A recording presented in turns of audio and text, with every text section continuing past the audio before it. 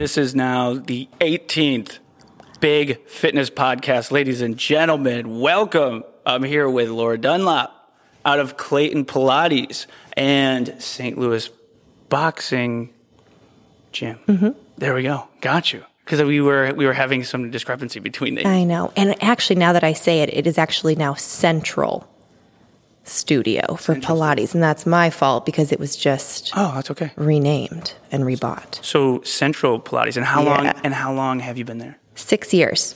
Got you. And okay, so let's get into this. So first of all, thank you for coming. Thank you for having me. Oh my God, this is too much fun, and I'm very excited to get into Pilates with you and fitness just in general, and life and the meaning of it, and how we get better and how we grow. So go ahead, introduce yourself. Like, what got you into Pilates? What got you into fitness? Sure. Go ahead. So I have always been into movement, whether it was sports. I was also the person in high school that went to the high school counselor actually taught a jazzercise class. So I jazzercised as like a 12-year-old, I guess. So between that, I played competitive volleyball, and I was always moving. I went to college out in Santa Barbara. Okay, that is amazing. Oh And my so God. I started, and I gained my freshman, whatever it was. And so I started running. Right, I'm in Santa Barbara. It's beautiful. So like, okay, well, I'll just run. And then I started running. I ran my first 10K out there, and then I fell in love.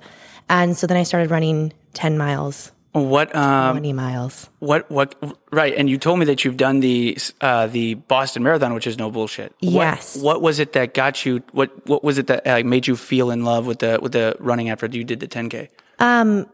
My first race was just the community feeling, running next to people in a group. As an athlete who played team sports, I always find that there's just some sort of energy, right? When you can move with people and you all have the same goal. So I loved that part. And I think running is always a sort of moving meditation, right? It's just pump, pump, pump, pump, pump, pump. I think there actually is a little bit of a science, like in the neuro side of things, where it's if you're running or doing any cardiovascular exercise, like out in nature, it induces the same response as like meditation does in the brain. Yeah, so there's something to it. And then the runner's high is like the best thing. I literally am telling you, like, the runner's high is the reason all of this exists. Yeah. Because it is my right before we did this, I went on a run. Just gets me leveled in. It gets me kind of like in tune and in kind of my present mode. You know what I mean? 100%. So like, then you started doing more. What drove you to do more? Yeah, I was good. Right, I was pretty good at running, and I was pretty quick. And I just kept going. And my dad's a runner. So my dad ran, my sister ran. It was something that we all had in common. And then I'm also very goal-oriented. So as I started doing a lot of half marathons around here in training, I did my first full marathon, the St. Jude's in Memphis, and I crossed the finish line, and I realized I had qualified for Boston. So I was like, well, I have to do Boston. Yeah. 100%. So that year I did Boston, and then I did the New York Marathon in the same year together. And then I started having a lot of injuries, right? Because when I'm running that much repetitive movement, I was throwing my back out. I was having a lot of hip pain. So fast forward to, I love running. I love doing that, but I needed something that was going to help me do it better and feel better doing it. And that's kind of where Pilates comes into how I found it and why it's still around. Yeah, and absolutely no doubt. I do want to go back to like your experience with running those two marathons, because the Boston Marathon is difficult. And when I was trying to just earlier this year, I was trying to qualify for the Boston Marathon. It's still one of my goals. I went to a thing called the Frozen Foot half marathon, like out probably closer around where you were at, just kind of like out west here in St. Louis. And it was like 9 degrees outside. And I was supposed to do 18 miles and it was only 13. So my thing was, I'll do this. And it was supposed to be a long run. So it was supposed to be easy. And I was doing everything on pavement. Well, this was a trail race and I'm too competitive. So like I didn't go out there and just go, all right, I'm just going to go at the slow pace that I'm supposed to go. I was like, I'm going to win this motherfucking thing. So I just started to run as fast as I could.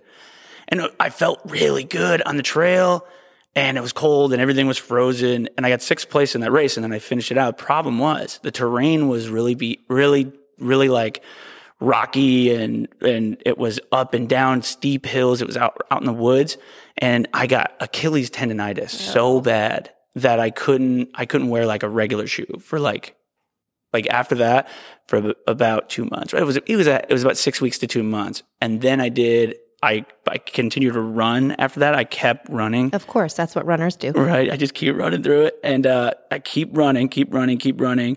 And then I did end up doing a marathon, but I did it in 3:50, and you have to get under 3 hours, which is crazy. So what was the time you had to get to, it's no easy task. I want to say it was 3:20 or something. It is. It's like I think it's like under 3:20, 3:18. Something like that. Impressive. Yeah. How long did it take you to get there? You know, I'm probably going to make so many runners mad with this. I didn't follow a training plan, and I didn't like have here's my start and here's my build up, and I just ran. Like I ran to what felt good. I listened to my body. Some days I pushed myself harder. I was like, I probably should have a long run this week. I mean, I am the worst at, in terms of a true runner who never plans. No, that's a true runner. A true runner is somebody who doesn't force himself. I was listening to you. Are you aware of the Mind Pump podcast? So just a big fitness podcast. And they were just talking about this. They were saying, don't force yourself in fitness. You know what I mean? It's like you get all these people out there who are like these like fringe, like fitness gurus, like push until you die. You know, like I had one guy, he called them, what do you call them? Grind gurus. Grind gurus is the thing. So it's pushing like until you die. And they were talking about how, you know, pushing and forcing yourself to do better actually is to the detriment of your performance, where if you find a way for this thing to be a part of what you are, then you're going to be so much more successful. And that's not a matter of not having a challenge, you know? So what I would say is that actually you're more of a runner than somebody who thinks that running is about like a regimented, and this is the whole gig with like what is real fitness compared to what is not real fitness, because I think that you doing that, you doing an impressive feat of human performance, like qualifying for the Boston and not having a program, is actually more real to get into the Boston than somebody who is just like, I've got a goal, I'm going to force myself through this thing, because they're using it as a tool to become a thing as opposed to just being it. Yeah. It's a big differentiation. Yeah. So I think actually that is an interesting point. So like, what did you do then? How often did you run throughout the week? I was running about 5 times a week. So I would wake up early in the morning, and it was just part of kind of what you meant. It was just what I did. You know, it helped me focus for my day. It made me nicer to everyone that I was around. I've just learned I show up better for myself, and I show up better for everyone around me if I give myself 45 minutes to an hour. Sometimes it's just 30. Whatever it is, I set aside time every day to move, and it is like a non-negotiable. I will find a way to make it happen. Absolutely. Why, or not why, but when did you first realize like this was not a thing? Is there like a moment like you can remember where, you know, you were like, I need to work out because this thing brings so much to my life? It started in college. I think when I was like really on my own and didn't have a schedule I had to create, right? It's the first time like you're away from your family and like, I need to make a schedule. And in terms of if I had that part during my day, I sat better in class. I could focus better. I had more energy. I think a lot of people are like, well, I can't work out because I don't have energy. And I'm like, I think it gives you energy, right? It like moves blood around your body. It gets oxygen where it needs to go. And it can be a really uplifting thing if you do it for love, not because you're going to grind through something. Right. And so it really solidified in college for me that was a part of what made me my best self. That is so awesome and a great message. Like that's the message that I think is missing, because I think that, people look at this and this is the thing you really have to do is change your mindset on what this thing is. I mean, we always talk about what does that look like? And you can't use this thing as a tool to reach a thing.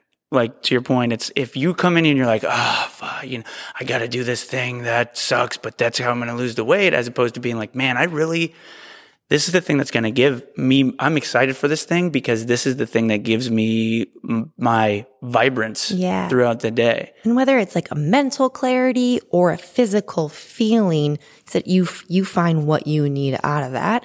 I think what's so great about this podcast and what you're doing is there's so many ways to move your body that I really believe everyone can find something they enjoy. So the workout isn't a task, it's a form of joy. And I believe that's out there for everyone. That is 100% true. That's a great point. And it's like, I always say this to my trainers, and I just live by this maybe principle or doctrine, whatever we would kind of believe or whatever we would call it. But basically that it's not the results that keep clients and members coming back.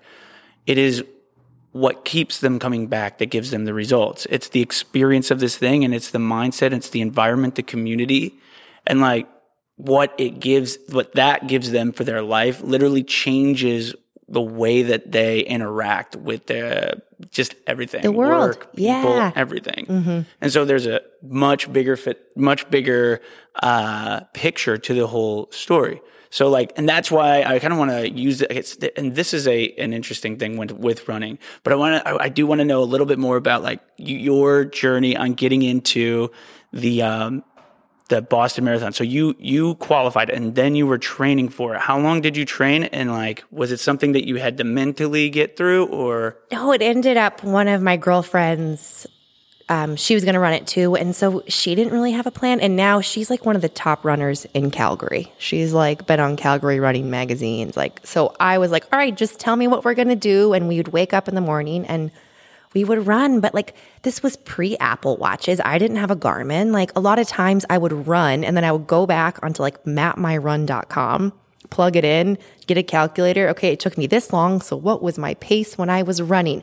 So it was actually, it kept it fun. I wasn't stressed about like, oh no, I'm 20 seconds off my goal pace. And then I think even when I say that, I feel like this like pressure and stress in my body, which is not why I run. I run to feel free, to feel good. And I didn't want running to feel, kind of. That makes sense. No, I 100%, like I 100% does make sense. And the Apple Watch is an interesting thing. I think like to some degree, I feel like I don't get a workout at this point, if I don't have my watch that records it. And so it's like I've done an hour and I busted my ass and I feel like, man, nobody's going to know.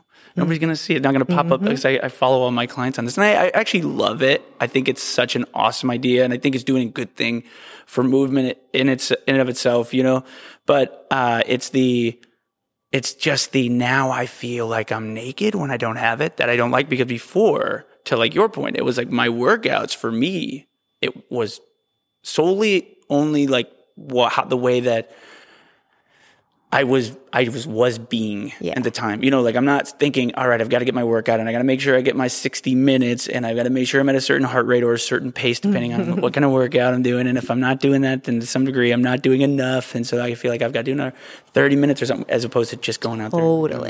Totally. So like you didn't have that. That's an awesome thing. That's an awesome thing still though, that you pushed through that and that you had somebody there to keep you on point. So your friend who was really good at running, this was do you think that this kind of community was community? I know there's only two people, but do you think this was like good for your consistency and then that helped you continue moving forward? Yeah, I think what I mentioned, where I learned in college is that I actually know what I need.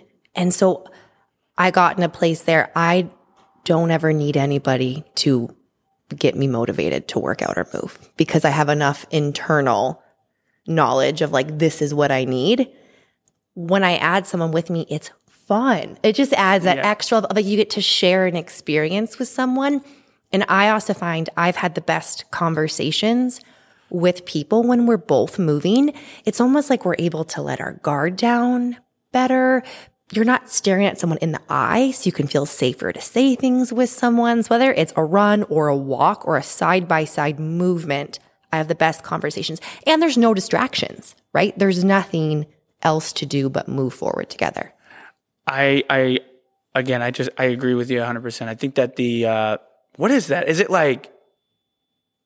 Is it not misery loves company? Because that's a bad. No, it is not. That is the opposite of what we're talking about. Right? No, not misery loves company, but that like you both are doing something together and you're communicating on a different, almost like a different energy length, like wavelength. Yeah. As I agree. I think I always say better together because I think that we are always going to do better together.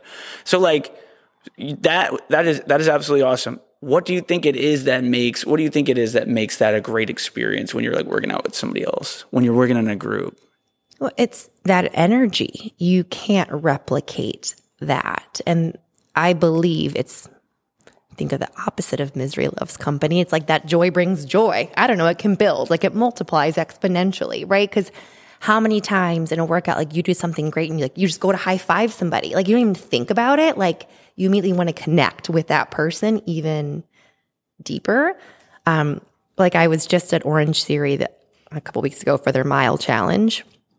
And I had two friends and they're like, we want to hit this time. And I'm like, I'm coming to run too. And to do that side by side with somebody and you pump each other up, I believe when you can get that community energy, you all go even further, farther, faster than you would have alone sometimes because of that group power. Yeah, that's just 100% right. And so like when you're meeting with her, because I meet with a client in the mornings every Sunday for about 4 years. It's crazy. I didn't even realize this. Like he brought it up. His name is Tony Crowell. He's one of my clients. He's been a client for like 5 years. And we meet Sunday mornings at 6 a.m. Wake up at 5. Get here at 6 a.m. We do a 30-mile bike ride. We do the same exact route. Sunday mornings, we go down on the riverfront, do a 30-mile bike ride at conversation pace. We get to the Chain of Rocks Bridge. This is badass bridge that just goes over the oh my God, I was about to say Illinois River, the Mississippi River. And we'll all just kind of sit there in the morning. It's early morning. You got like the morning dew or mist. You have the Mississippi. Nobody else is out there. Sometimes they don't have the gate unlocked, so then we don't get to do that because we're there too early. But we get there, and then we go past that. But it's a 2-hour endeavor every Sunday morning, and it sucks to wake up in the morning. I will tell you that my consistency is not because I want to get up at 5 a.m. on Sunday, but when I get up, I think and because I've done it so consistently, there's no way I'm that consistent doing 30 miles on a bike ride every Sunday morning unless I meet with Tony and have the conversation that I think helps me like almost decompress, like not, or get rid of all the weird stuff. And I mean, 2 hours of conversation with a human being on a regular basis, whether it's your friend or whoever who meets with you to move, because that's the important aspect. Yeah. It's the movement on the bike. Like you said, it's the conversation we get into gets to such depth and such meaning that it could never get to if you were just sitting on a couch in a living room watching a movie or distracted by a phone or an iPad. And I think that brings so much to my energy. Mm-hmm. And I couldn't lose it. But I will tell you what, if Tony couldn't make it regularly, I would drop off a little bit, because it's really that connection, social connection, which is, I think is just absolutely important. So that's really awesome that you had that. And so when you guys finally got to the marathon, so how did you do in the marathon give us, how was the experience? Because I've heard a lot of crazy stories. It was great. It was like over 96 degrees outside. So they were letting I know everyone's eyes. So they were letting everyone defer.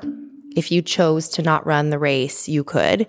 And I was like, well, I'm ready. Who knows where I'll be next year, my body will be. So I'm like, well, we're going to run. And it was great. It was to run through a course so like special in history, and to have people every inch of the way cheering for you I fed off of all of that. Only part that like really sucked at the end, my legs cramped, so I'm like smacking my legs trying to go. But it was unbelievable, and I would not have changed anything about it. Yeah, that's awesome. What a great experience. I'm jealous. I'm on my way. You're going to get there. Yeah, it's the speed, man. It's the speed. The speed gets me. I can do long distance. I did a 62.5. I did a 100K, 24-hour, which is an awesome race.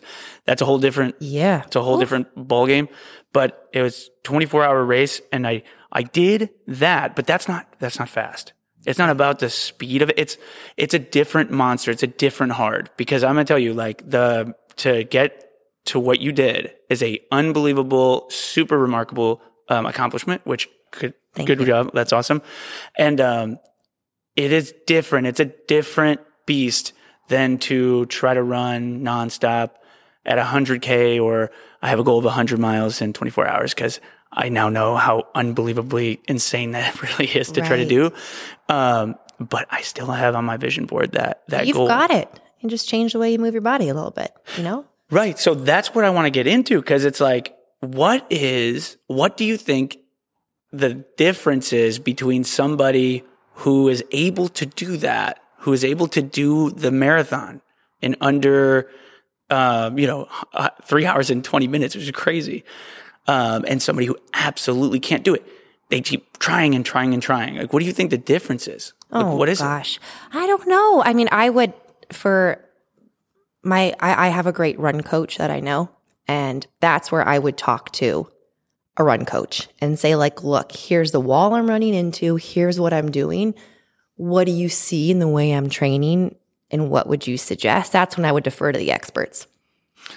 That's awesome. That's absolutely right. I did a podcast with somebody who said, like, you're 33% more likely to accomplish your goal if you get a coach. Yeah. And I think like there's probably multiple. It's Mark Spiewak, by the way, who's Spiewak Racing. He's amazing. And Mark Spiewak. Yeah, he's awesome. And what I think does two things. It's accountability, because you're paying somebody. So you're like, all right, money's going out the door. Where a lot of times running, if you don't have a coach, you don't have that like gym membership fee that, sometimes keeps you going, because you're paying for it.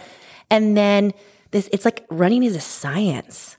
There's so much data now too you can get between your heart rate, your time, your splits, that they know so much about how you should train to hit those goals, and they're great at what they do. So is that what you were kind of meeting with him, and it was kind of like fitness consulting, and you were kind of like, man, I'm not hitting X, Y, or Z, and he would kind of sort you out? My goal, I had a stress fracture in April. So my goal was to run my fastest half marathon. So my fastest before was around a 1:30. So I wanted to run a half marathon in the 1:20s. Dude, you're a killer. Thanks. You're a killer. Thanks. And so I knew I couldn't keep doing what I was doing, because I could do that without a training plan. So if I wanted to see changes, I needed someone to move my body differently.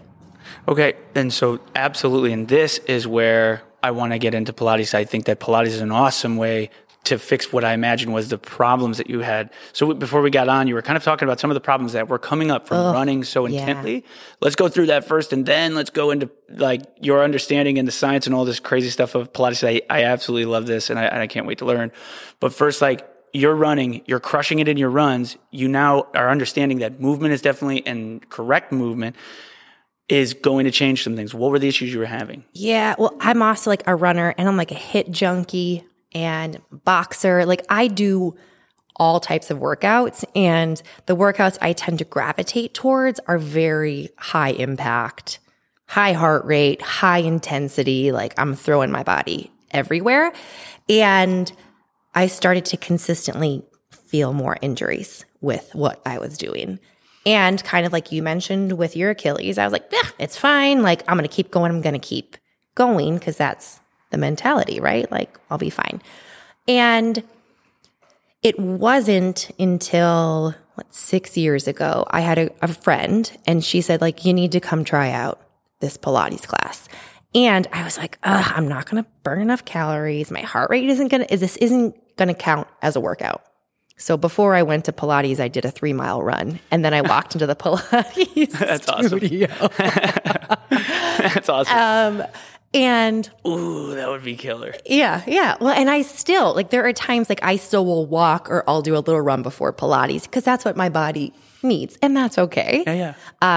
And I went into the Pilates, and in one of the first couple of classes, the instructor who became my mentor, Melissa Clark, she just moved to Boulder. She was so funny. She would just tell me things about my body. She was like, get out of your traps. I'm like, what do you mean get out of my traps? Like using these. And we were on, we did something, and she's like, you're actually doing a sit-up wrong. And I was like, say what? Like, do you know how many sit-ups I've done in my life? And it was just little things where she started to correct my form. What I joke and what got me hooked is she helped me find my motor. I call it my running motor. It's basically like my posterior chain and my high hamstring glute, right? She helped me fire those to get out of my over dominant quads and find more power back here. So after this, I'm like, I am hooked. I had less injuries.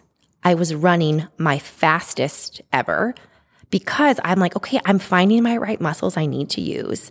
My spine is in better alignment. I can take bigger breaths because of this. And I'm like, everybody needs Pilates in their life. And what I think where I am a little different sometimes than most, so it's classical Pilates that I also practice and that I teach. So what's the difference? So first of all, what is Pilates? Okay, we should start there. Yeah, well, so like you were having issues with your running pain injuries. And so essentially you are finding out now that it's because you weren't firing muscles, you weren't activating them, the communication wasn't there. And this, once you started Pilates, then you're like, oh, damn. And then once you started working on it, you started to see efficiencies. You started to see fuller movements, more efficient. You could do more in your workout for less. Better and faster and stronger. And so then you got into Pilates. And so let's first, for just the audience and everybody, like what exactly is Pilates? And then I know you do classical Pilates. So then what's that? Yeah. What is that derivative? How many derivatives are there? Like a zillion now. So, so we'll history. So Joseph Pilates started this method. He originally called it contrology. So think like control of your mind over your body. And it is what he believed is he looked a lot in nature, and he looked at like little babies, and he was like the suppleness of a cheetah, like how like a cat moves, that suppleness of its spine and how it can jump. And even if like I have 3 little boys, and they can roll and jump and do all these crazy movements with our body that most adults would look at and be like, I would be in the hospital for a week. So he believed it was due to like how we live our lives. Like we all start out with this supple spine and the right movement patterns, like the kinetic chain link system, whatever you want to call it. And then now we're like on computers, we're leaning forward. We're all working out and doing things, but what I mentioned, like most of us are quad dominant, especially females. Biceps, like we lose. Oh, why females? Just a lot of females they tend to be more quad dominant. Maybe because their hips are a little wider. Could be. Anyways, didn't mean to interrupt you. No, you're good. And what the goal of Pilates is to really find uniform development. So every movement, every exercise actually uses your entire body as it should be used. And what that actually requires is slowing down, and it's thinking like, okay, what are my feet doing right now? And how are my feet feeding into my hips, which then helps me find my core, which then immediately straightens my shoulders, and I can take a bigger, capacious breath. So with clients and what I do is a lot of retraining your body how to move in a way that you're using all of the right muscles at the same time. How many people do you think are out there have no idea that they're not using these muscles that give good posture, bigger breaths, more efficient movements? I didn't know until someone told me I was doing it wrong. I'm like, oh gosh, okay. So, and it is not, I don't think it's not bad because I want people to move, right? Like, and it's not like you're moving wrong, you're doing this bad. My whole thought process on it is like, I like to help people move better so they can do everything else they love to do. So you can do it longer, so you can do it without as much injury, so you can feel better doing what you love. I'm 100%. I appreciate that. I totally appreciate that because I think like most of my clients have been a trainer for about 10 years. And, what I try to let people know is that right off the bat, you want to do a lot of squats and you want the sexy part of the workout. I want to be sweating. I see the people on Instagram and they've got the sweat going, and that's good too. And you should want that. And to some degree, we have to give you that for sure, so that you can get that like runner's high out of your workout, let's say. But I am fascinated with making because it's small movements, it's small positioning movements that make like almost an entirely different biomechanical movement. Like let's say the knee in front of the toe, get the knee right in the middle of the foot and then sit the hips back a little bit further, and then your glutes take over instead of your quad. And it could be a matter of it, just a quarter inch. Knees could be too close. Heels just need to be a half inch out, in your squats and things like that. And it's small movements, but in you trying to feel your body move, feel the individual muscles contract. Like you don't do that very often. You don't take a lot of time. And this is the thing that I think is going to be really cool about Pilates and just yoga. I'm a big fan of yoga as well. Is the time that you're taking, patience, to look inward at your body that you don't, for example, right now for the listeners, and you just think, right now, and this isn't gonna surprise you, but think about right now, your whole body, you're paying attention to my voice, what I'm saying, maybe thinking about what you'll say next, and you're not thinking about like how your socks feel on your feet. But if for a second you think about how your socks feel on your feet, you can then feel the fabric of your socks. And that is a weird thing that we don't do often, but when we do it often, and I don't know if you like Andrew Huberman, the Huberman Lab podcast, awesome neuroscience scientist out of Stanford. But in any case, he's saying like the more that you spend time to think about your body, to think about your muscles, your blood flow, the tips of your fingers, that the process of taking your sensory organs or sensory areas of the brain and focusing in on the muscle contractions that are making the movements happening, you're basically just increasing your energy, it's the same response as meditation. It's the same response as meditation. It brings cortisol levels down. It brings better mood. It increases the vibrance of your life. So like to this whole gig, you really have to be focusing in. And I really appreciate people that take time to be like, hey, I know we want to get to sweat, but focus on your glutes and then finding ways to activate them. So like keep moving through it. So with Pilates, you have different variations. Now, what is the difference between these different variations? So Joseph Pilates, right? He started this thing and then he was out in New York and taught it, and him and his wife, Clara.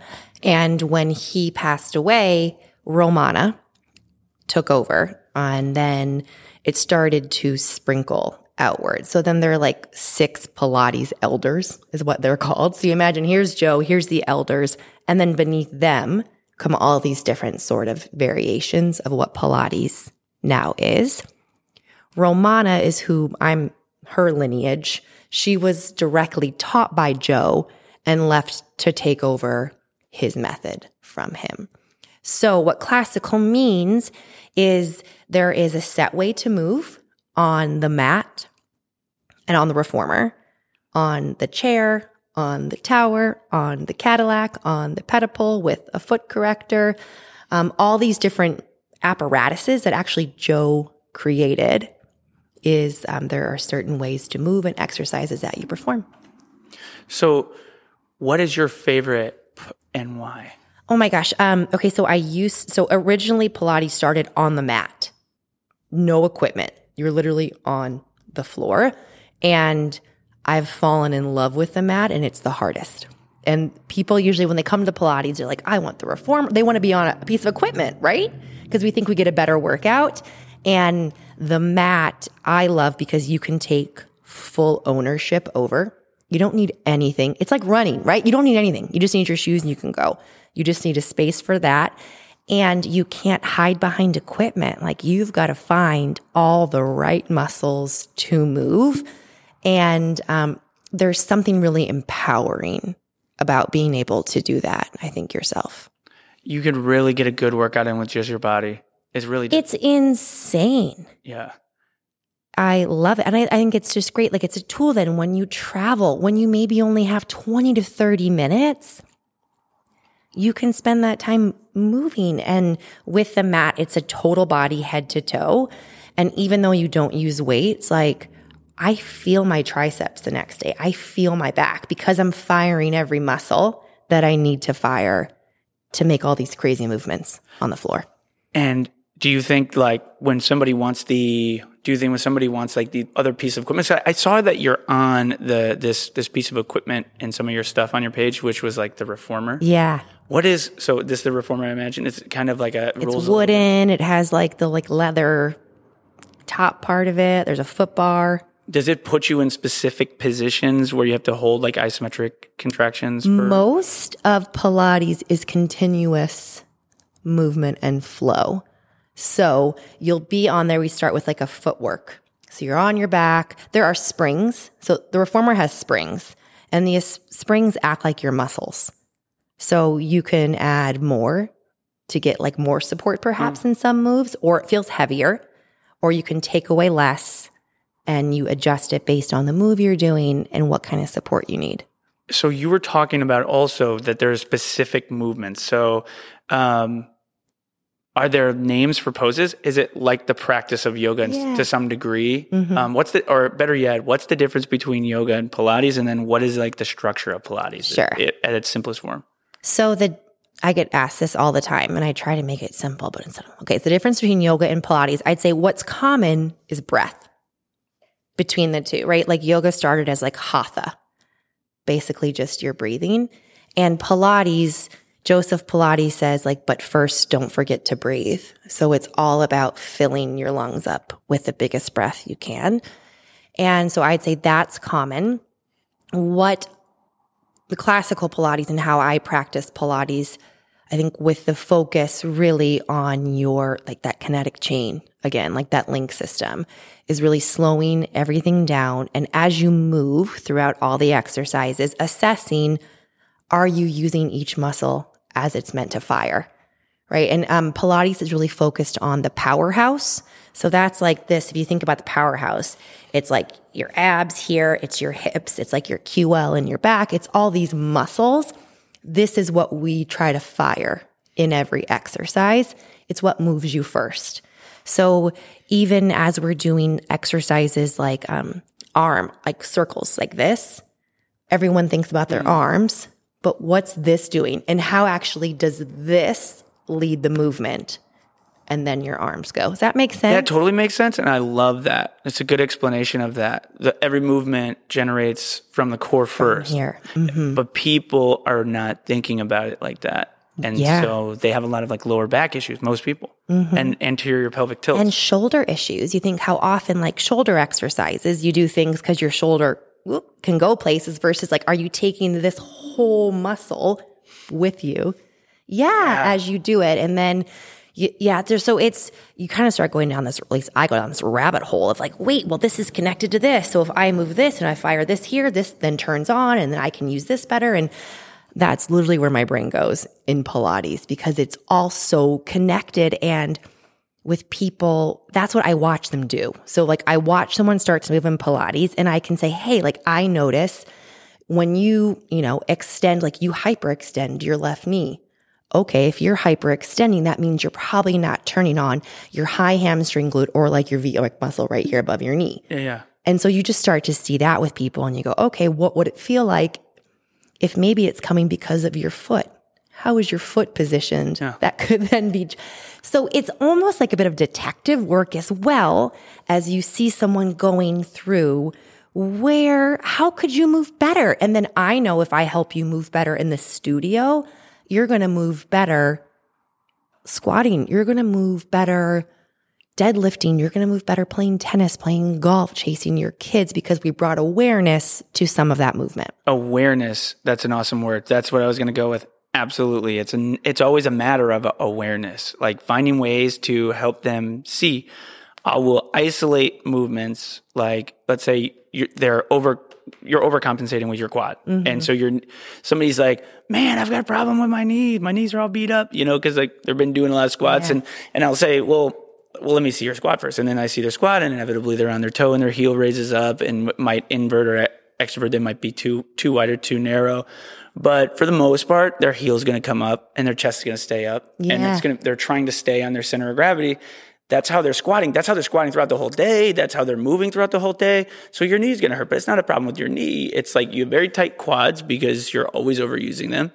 And so I say, okay, well, we need to fire those glutes, right? So we put them in that biomechanical position, and then let's say a couple reps go through and they do it well, but then they inevitably fall back into that overcompensation with the quad.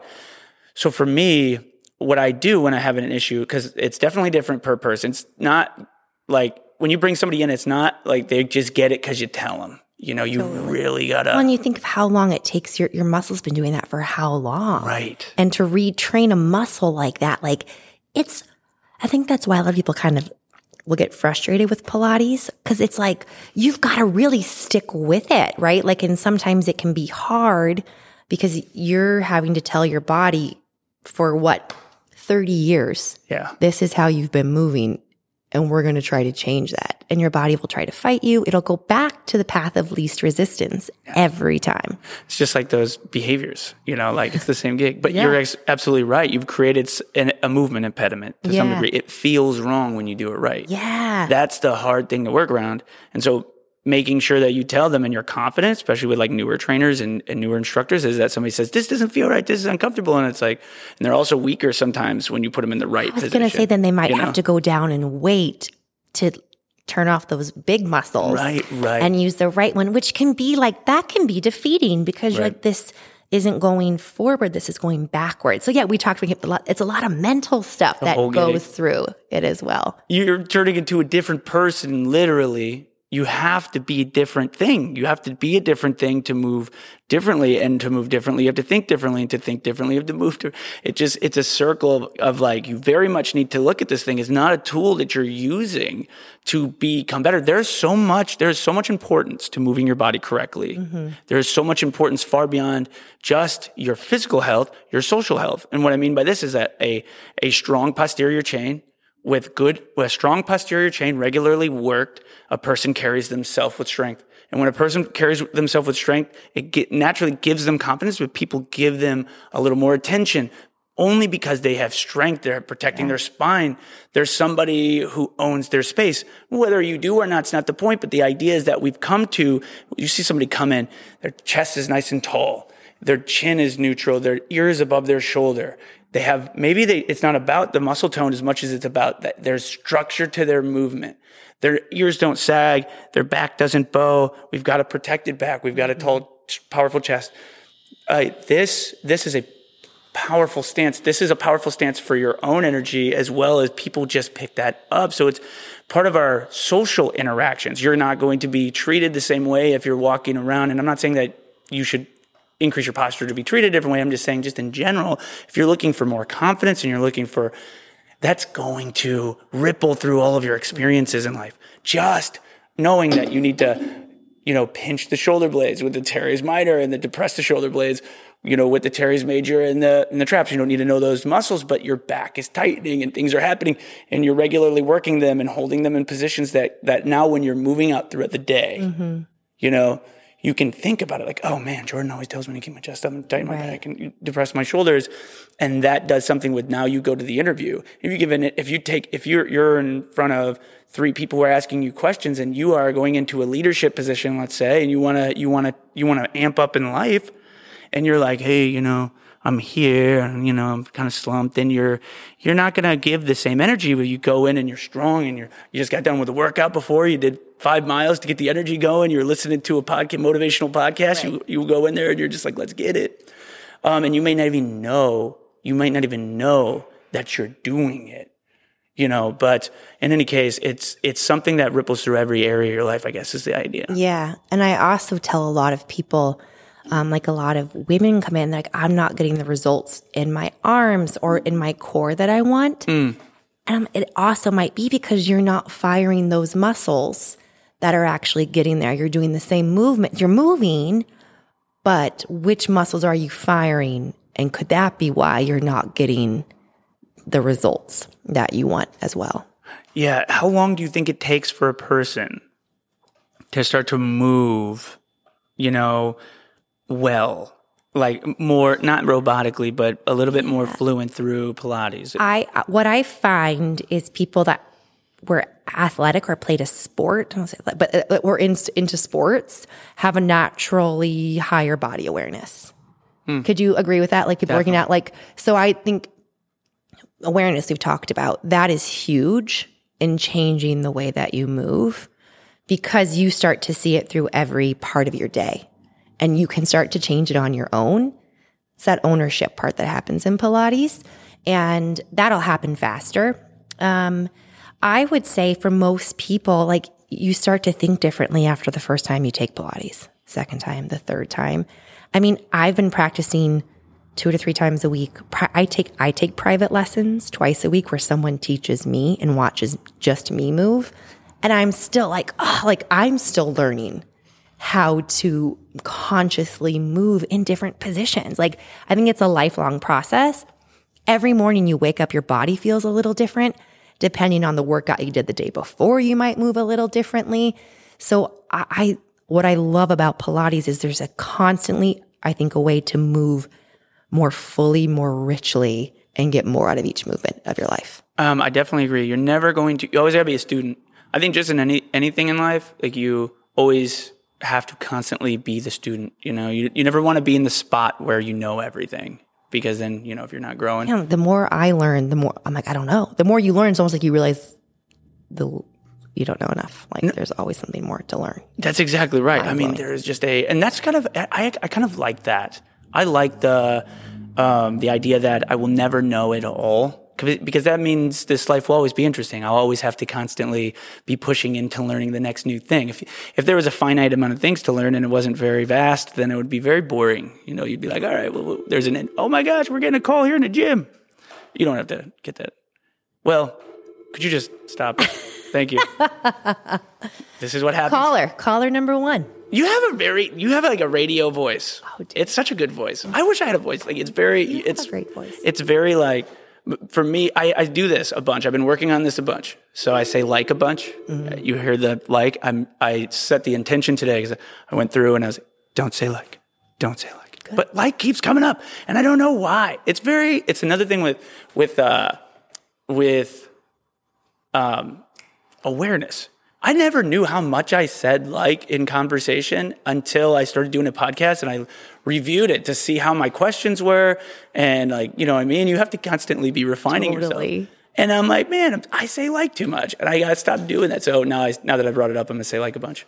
But I think what you could try is, instead of don't say like, because there's a science where if you say don't you're right. do it, they actually do it. Right. So could you say, instead of like, I will pause. I'll pause. That's a really good point, and you're 100% right. I guess that goes to fitness, right? I mean, it's the same. We've been touching on mentally part of things. It's, I think, also something where even like, I can't run fast for boss, or those things. Like, you can't talk to yourself.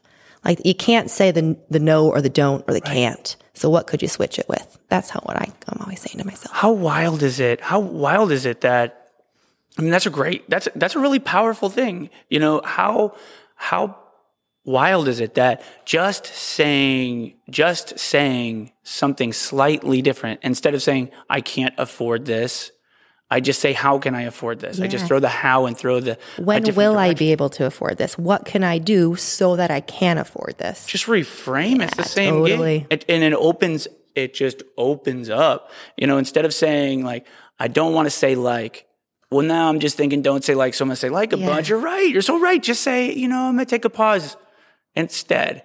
See how that goes. And that's so much better. And it offers like a new door for you to just go down and become something different. And it's so, as small as the word. Why do you think that? Why do you think, just one small word change in a sentence changes that you speak out loud or you think regularly, changes the directory of your mindset and your actions? What do you think it is? It probably, go back to Pilates here, this movement's the same. One, it's an awareness. Here's when I say this. And then it's wanting to make a change. Like some people have to decide. Some people like living in the can't, won't. That's their space they want to be in. So I think it's figuring out, do you want to leave that space? Are you happy in that space? Is that space serving you? If it's serving you, that's your choice to stay there. If it's not serving you, okay, what are some options to shift out of that? I think it's that kind of like process, right? I don't know fully.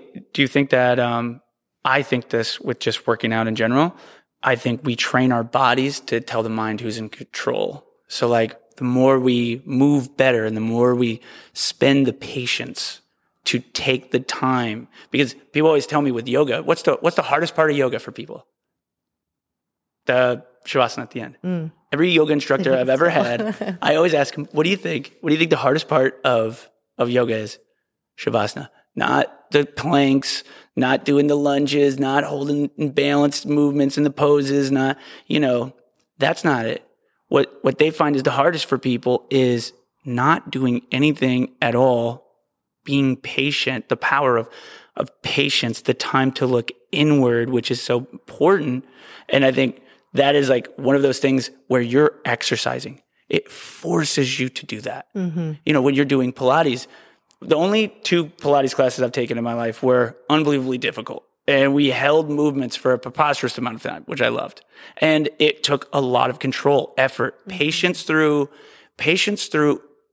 not, I don't want to say that it's suffering, but it's patience through suffering, allowing your body to struggle, allowing your body to do incorrect movements, and then pay attention to those incorrect movements to try and activate the correct muscles that line your movement so that things feel correct, things feel better. And then with that practice, because it takes patience, because people don't want the patience, they'd rather do primarily, I want to come in, I don't want to think, put me through the workout, I just want to sweat.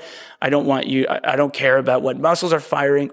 You're in trouble. You've got to take patience. There was a person that said this. I'm a big reader, read a bunch of books, listener, because I do a bunch of things. I'm always like one thing after the next. So I can't tell you that I read. I will start. I swear I will. I am going to start reading. There you go. By when? I'm going to start reading. You know what? I'm going to read 10 pages out of Think and Grow Rich today, because it's in my book bag. There you go. Everybody has that. We're going to check in. Let's go. Absolutely. You know what? It's recorded. It's recorded now. You know what? I'm going to message Ken. Anybody who jumps in on this, like it, I'll message you. And then Laura, I'll message you. Because that's actually good. I want to do that because that'll help me with all this other stuff. You will do that. I will do this. Do this. I've done a lot of goal setting work with people too, which is why that just kind of came on. And you're 100% right. And I do this too, and I should be on top of this. I should be on top. Well, everybody needs a coach.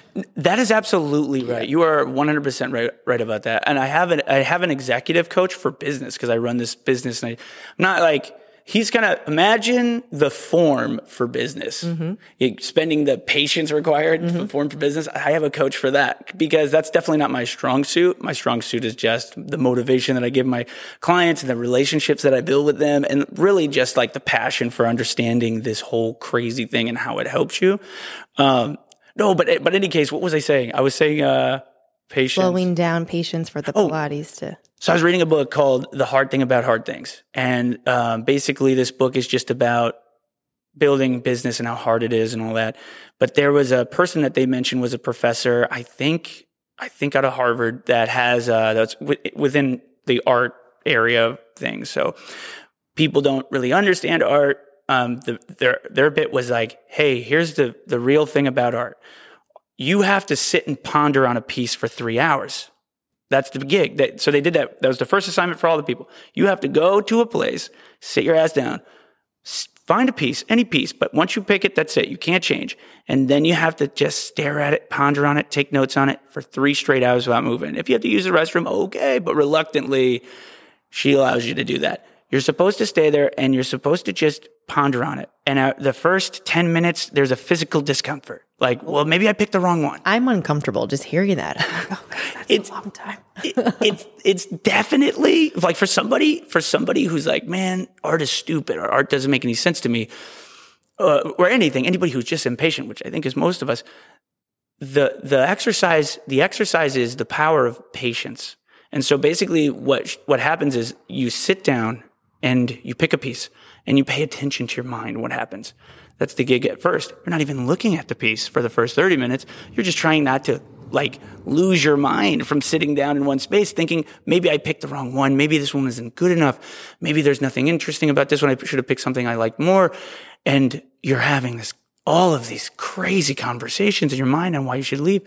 In any case, after about 30 minutes, 45 minutes go by, that's when you give up on all that and you start to really look at the details of the piece. Like you start to see what things might mean. You start to think, maybe this means this, maybe that means that. Maybe there's a lot more to the cup that's sitting there. I didn't even realize that was there. Like, why that color? What's the importance of the color of that in that particular thing? Now you start to see more and more meaning seeping out of this picture on the wall that most people walk by and give no relevance to, but it's the patience of focusing your effort, focusing your mind, your body, because in your time on a thing starts to bring meaning and vibrance to something that may have been something you thought was trivial and mundane. Mm-hmm. And so like when it comes to art, it's very much like that concept, but it's the same thing with the body. You have to think there is so much more to spending intense, an intense focus on how your body moves. So for you, I've got a question for you on what you think on this, because I spend a lot of time on small movements. I hurt my shoulder about a year and a half ago. It took about 8 months of trying to correct. I still haven't. Mm-hmm. Hurt my shoulder. It caused this overcompensation from my anterior delt. And it's very hard now for me to keep my shoulders depressed and pinched through like pull movements and things like that. The right just wants to move up. It's not hurt. It's not hurt anymore. There's no injury, but for some, and there's no lack of range of motion, but for some reason, I don't get the same engagement because of that lack of range of motion, right? So I'm spending all of this time almost robotically making the movement as perfect as I can. And sometimes I feel like it because I do that so often. Don't work. I do 45, 60 to an hour and a half every day. Doesn't matter how busy I am. I will not. It's not negotiable. So, and when I'm spending the time focusing on these movements, when I'm doing them, just with myself, my craft, I'm starting to feel, let's say, almost robotic in my movements. Maybe it's too robotic. The flow in my movements now are good and I'm activating the right muscles, but is this to the detriment of the synergy and the muscles around the prime movers? Like, you know what I'm saying? Like, do you think that just working isometric muscles and focusing on specific prime movers causes then an impediment in and of itself? Maybe there's too much focus. Yeah. What I love about Pilates is that I mentioned the word uniform development. So there is no like, I'll never say this is a tricep exercise. I'll never say this is a glute exercise. Nothing is one specific exercise. I love that. You should feel everything full and total bodied through every movement in Pilates. Now, sometimes I'll choose based on how a class is moving a theme, right? And so we can't overcorrect because that's not fun for anyone. And you want to move. And that flow is great because that gets the blood going to your organ, right? I always know it's a good move when someone gets a little rosy in the cheeks, right? Or you see their color change because the blood's going there. I don't ever want to work someone so much that it's just like this boring kind of thing here. So what I'll do is keep moving. And maybe by your fifth or sixth movement, or by the end of the class, you'll be able to turn that muscle on because we've been talking about it the entire time. So I'll use an example. So with something being total body, we do something almost every Pilates class called the 100. You've probably seen it. It's like a core exercise. Like your legs are out in front of you. They're in Pilates V. They're pointed. Your arms are by your side. And you're kind of up in this boat shape-ish almost. And you pump your arms. You inhale for 5. you exhale for 5, right? So what's happening here is you might think, well, it's a core exercise. Sort of. Your feet, your hips and your low belly have to hold your legs out. So you're working that high hamstring glute, and your low belly has to be super toned to hold it. You're also slightly curled, so your upper belly is on. And as you pump your arms, it's your tricep and all these muscles in your back that are working together.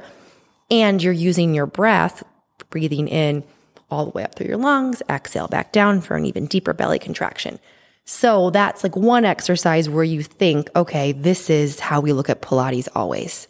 What are your feet doing? What are your hips doing? What's your powerhouse doing? And how is every muscle working together to get the most out of this exercise? I love that. Just the synergy of the body, and not taking like a pharmaceutical approach almost to like how you are like working the body. Yeah. It's the same thing with almost nutrition. You can't think about nutrition in the way that people think about it, in the way that people think upper or lower body. So you're not big on like saying, we're going to do this to work on our chest. It's going to be, we're going to work on this area. Yeah. And I'll often say to people, like, your arms move because your core moves. And so I started teaching this class too at the boxing, St. Louis Boxing. And it's a mix. So it's 10 minutes Pilates, 10 minutes boxing, 10 minutes Pilates, 10 minutes boxing, 5 minutes of Pilates. And I've boxed for like 20 years, and I'll like have worked in the ring with mitts. Like, I love to hit things. And Joseph Pilates was actually a boxer.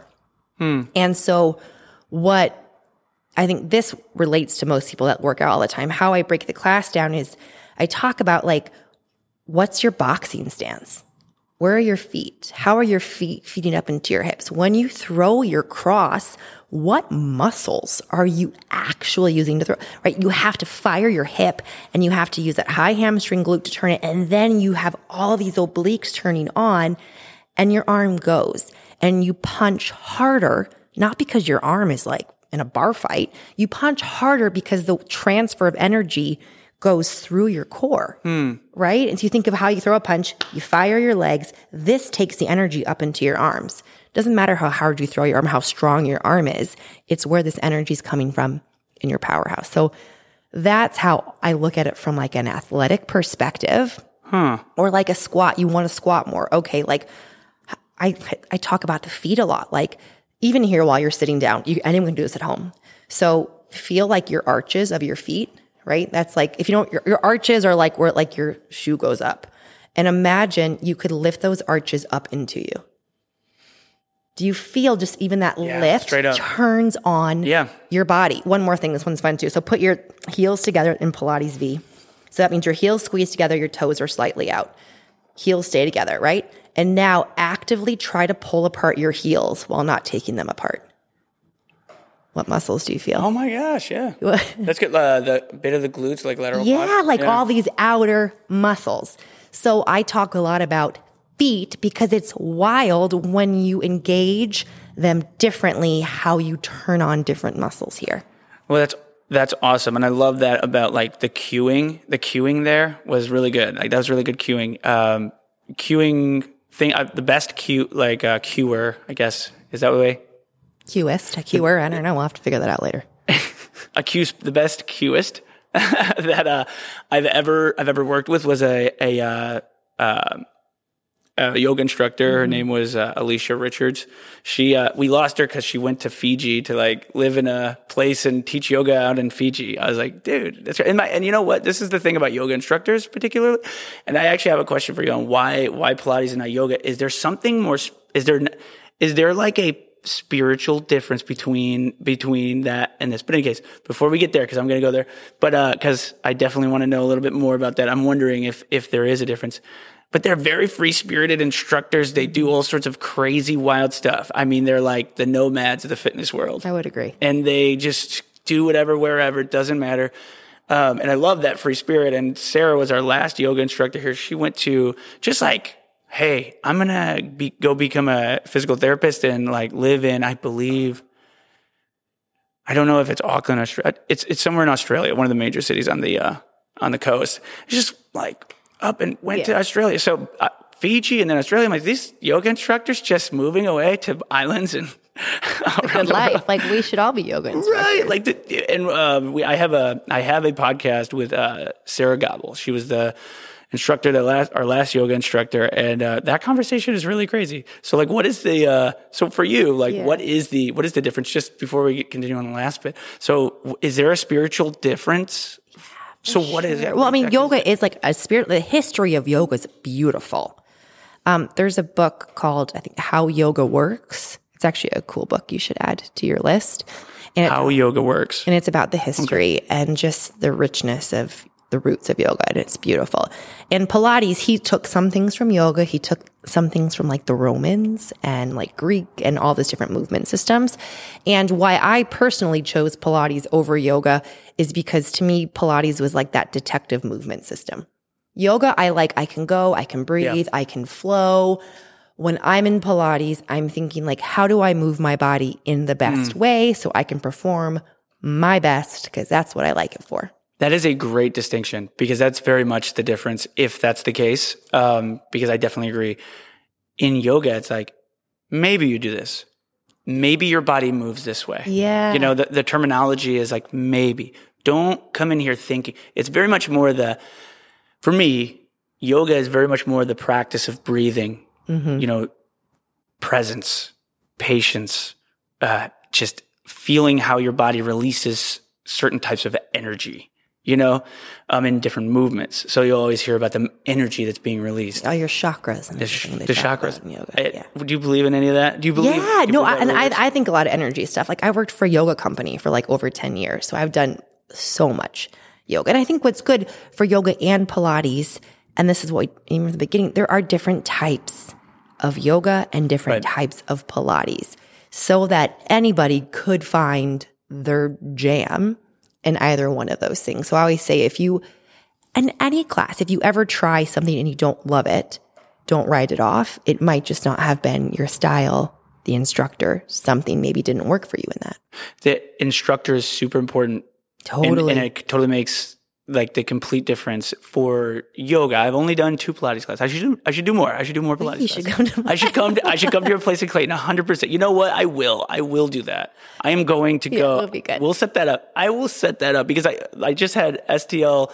I had Celsius cryotherapy in here, and I have done their stuff before, and I've actually met those guys before when I was working out at love cryo. I'm a big fan. Yeah, 100%. Dude, that podcast was really interesting. We got into it on like all of the current science that's coming out and all that. But then they were like, hey, you should come out and do it again. And I was like, you know what? I really should. I really should go do that.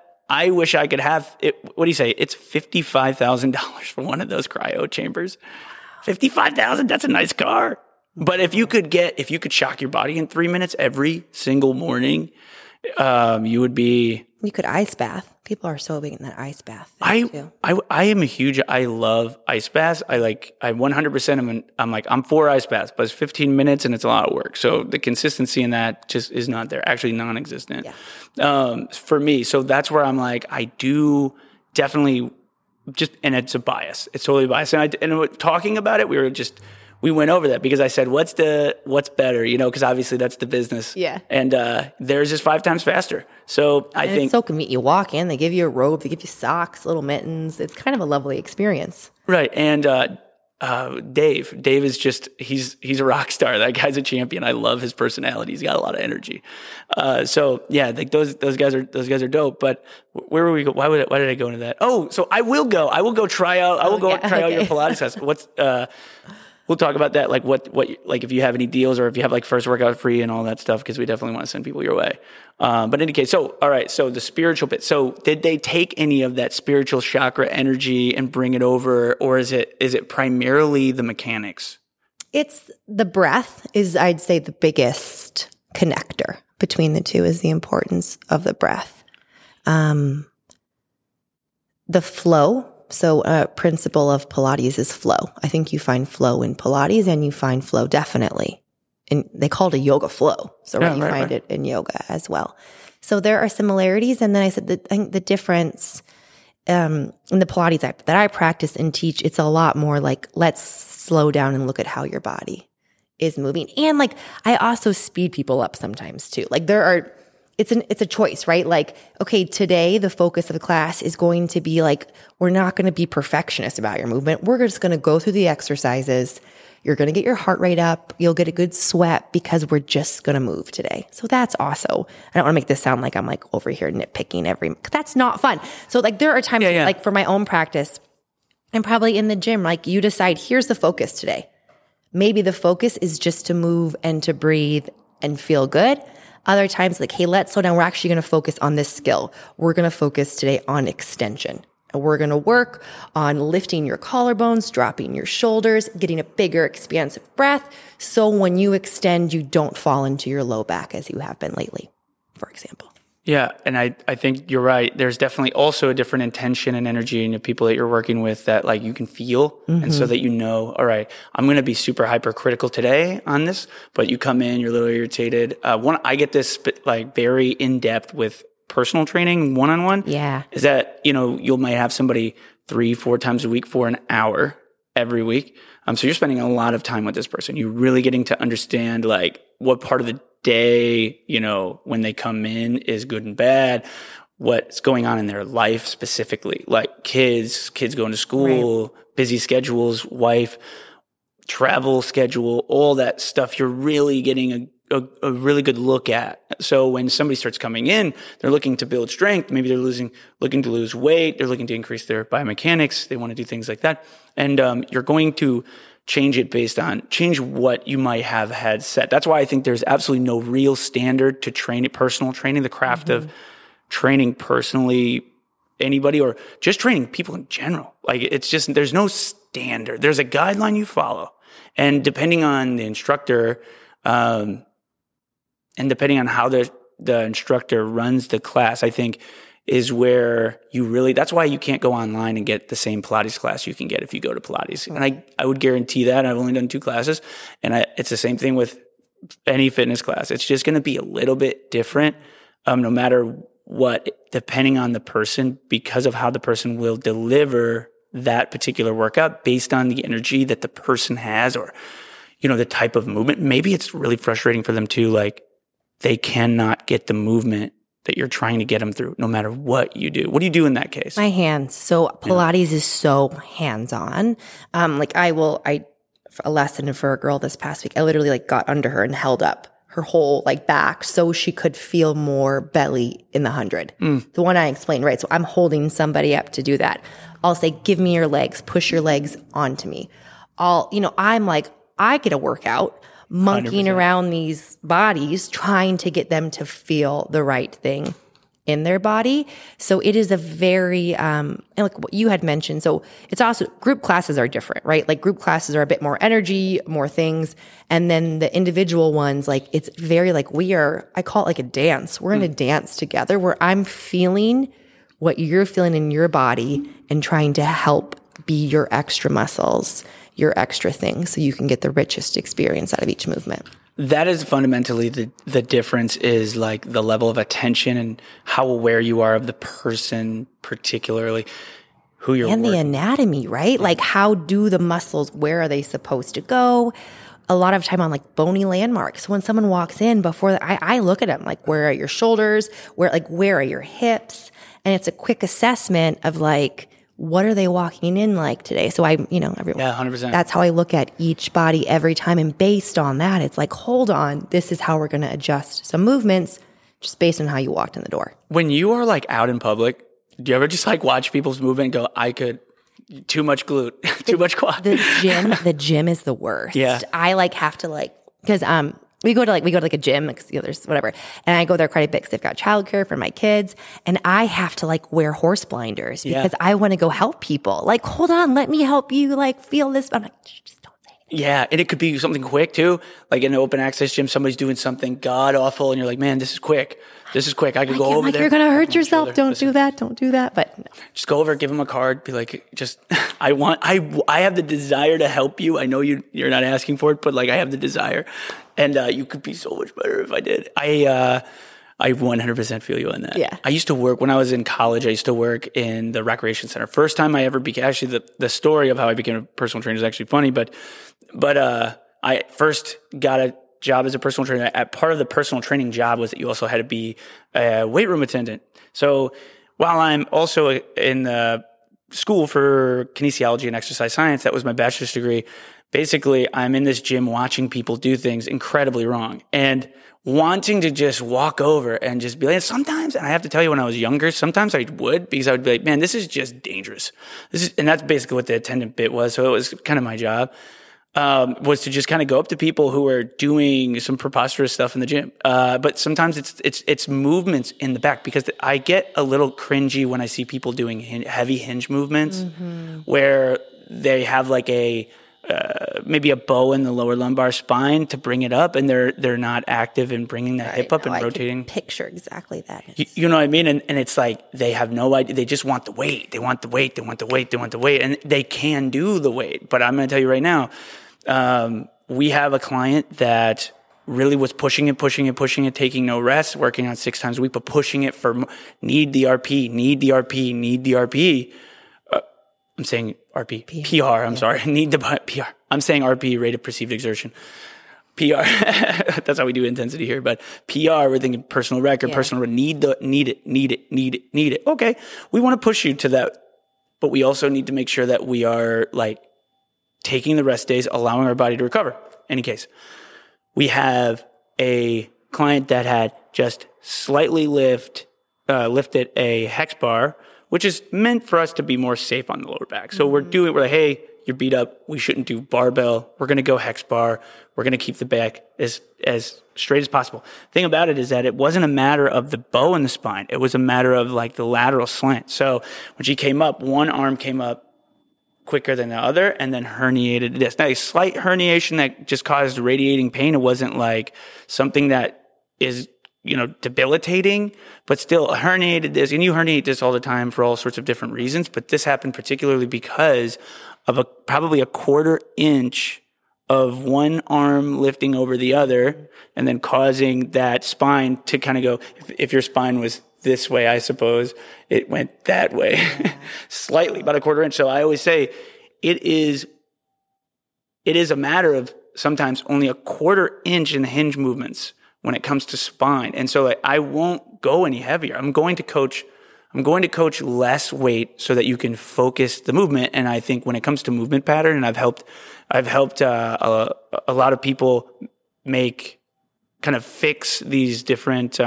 motor impediments, like caused from mental issues, where the number one, which is crazy, there's 20-year-old, well, she at the time she was 46 when she came in, but when she was 24, she had a ACL tear, and then that was her bad knee. Right. And she continued to limp even after the knee was fully healed.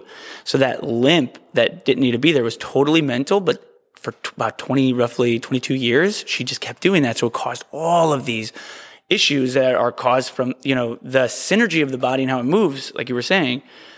She had this bad limp. She had all these issues that were causing it. It took us about a year and a half, 3 times a week, to do monotonous, repetitive movements focusing on specific muscle groups through that movement. Mm-hmm. So strength movements like Pilates, holding isometric contractions in the muscle to build the foundation of strength and awareness, but then to run the actual flow of movement. So for you, which is my next question, or it was my next thing I want to kind of get a little bit more into and see what your thoughts are on this, because I love it.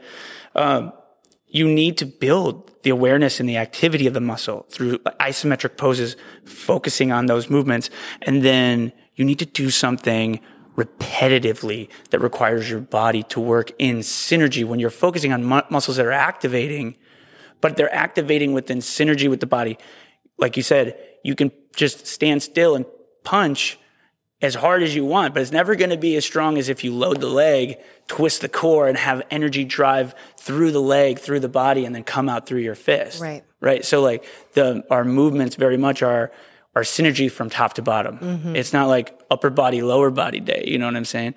And so basically that is a really interesting thing. Do you think to some degree that helps you with your boxing, and to what degree do you think it helps you? Oh my, 100%. That's what I love about Pilates in general. Like I mentioned, it helps you do everything better because it lets you know here is the muscles you need to fire from to get the best result. So from boxing, right?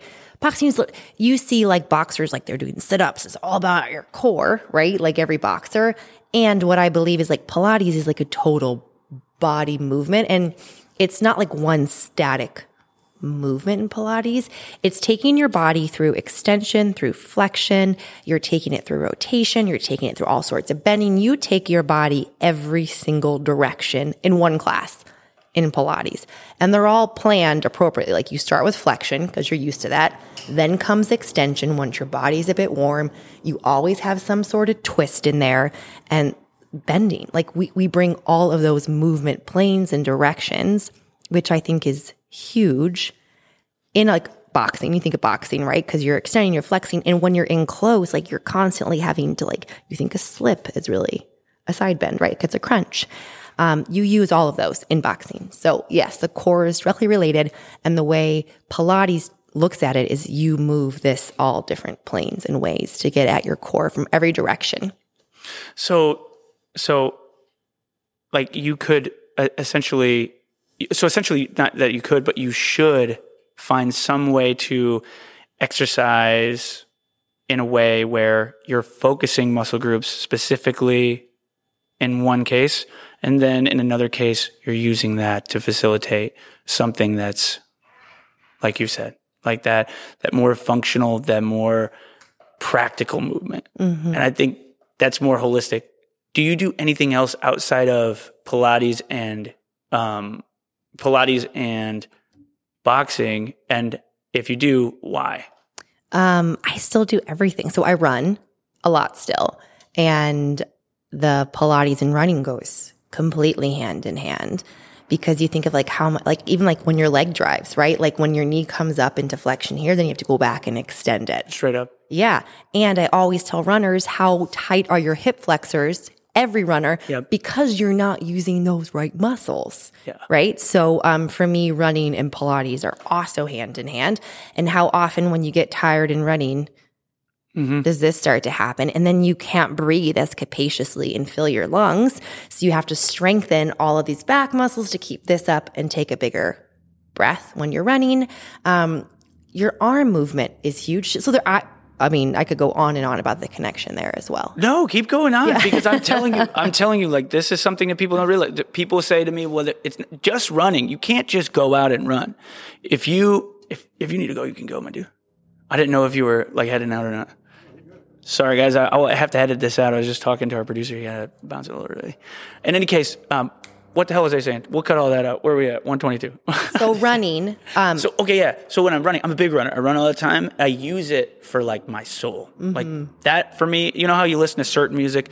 You'll listen to certain music to get like a run in. You'll listen to certain music maybe if you're sad. You'll listen to certain music if you're hanging out with your friends, if you're with your family. It's a different context depending on the situation. People are like, what's your split? I'm like, my split is how do I feel, and that's what I'm going to do, right? And like, what am I? So like, if I feel a certain way, I'm pent up energy. I need to do something. Running's going to be the gig. But during that run, this is part of what I think makes it so beneficial. Is when I used to run, when I was in track, I had such bad knee pain. Mm-hmm. And I was like, man, and I was just thinking running is just bad for the knees. People just say all the time people say that. Right. Running is not bad for the knees. Running incorrectly is bad for the knees. Not paying attention to what muscles are firing during running is bad for the knees. Mm. And so once I read a book called Born to Run, and it really good book. Yep. Oh my gosh. So anyways, we got to talk about that book, because there's that like tribe that basically they run marathons every day on barefoot and get hammered drunk afterwards, like every night, which I love. The yoga instructors are with them. I feel like 100%, right? They're like all are in the same family. In spirit, 100%, which that's the realest thing possible, I think. But in any case, so like when you're running, I am thinking about like my calves and how my calves are rotating my ankle in and out so that I strike correctly. I'm thinking about my glute activation and a full extension in that triple extension to keep the run economy good. So I don't want to have not a long enough gait. I want to make sure that the flight phase is long enough. Not that I'm thinking about that, but I know that if not firing my glutes, I'm probably losing 25% of my stride, which means it costs me more energy to cover less space. Totally. And so when it comes down to it, just trying to focus on certain muscle activation increases efficiency of movement, but I can't just run. If I just ran, I wouldn't be able to build that foundational communication. You know what I mean? That's so interesting. So when you're running, do you have people that come to you? Like, what's the primary demographic of people that come to you and what's their number one problem that you help with? It's a total mix. So I have in my classes, there's people from 70 to 20-year-olds. And then in my privates, like it's, the latest one was 20 weeks pregnant. Some people that are athletic. My husband, who's had 3 hip surgeries. I mean, everyone can benefit from Pilates 100%. I find I love to work with like athletically minded people because that's what brought me to Pilates and that's what works in my brain. It's like when you were talking about running, I think of the body organization when I do a body scan all the time, and I always start with my feet and go up because my feet are what ground me and connect me to the earth. So when I think of running, that exercise we did with our arches, right? So I feel that arch energy. So when I think of my feet hit the earth, I'm pulling energy from the earth up into me. I'm not pounding down into the earth. So I think that when I run up, I feel my femurs go up and in. So it becomes this like up and in movement that starts with my feet. That makes sense? That totally does. I kind of think of like Sonic the Hedgehog. It's like his little legs go like this. So I think 100%. Of that like movement of my feet, drawing energy up and in, up through my femurs that feeds up into here, allows me to take a bigger breath. And it's this constant upward, forward movement. So you are thinking, this is interesting. So you are thinking when you're running, not only muscles specifically, but you're thinking more, you're utilizing like imagery. You're Pilates is a lot of imagery, right? Like I'll be like, for footwork, like imagine you could pick up, like you're an eagle and you're picking up this fish. Imagine like your head's a balloon and it keeps lifting off of your body. Constantly like using imagery for your body, for its movements. Why do you think it's so, because you mentioned like the energy of the earth and your connection to it. Mm-hmm. This is an interesting thing for me. I think that exercising outside, doing all of this helps you to be aware of the energy that you absorb from around you. So I think part of exercising, working your body is also a form of you connecting to what we came from, which is nature, which is the natural, right?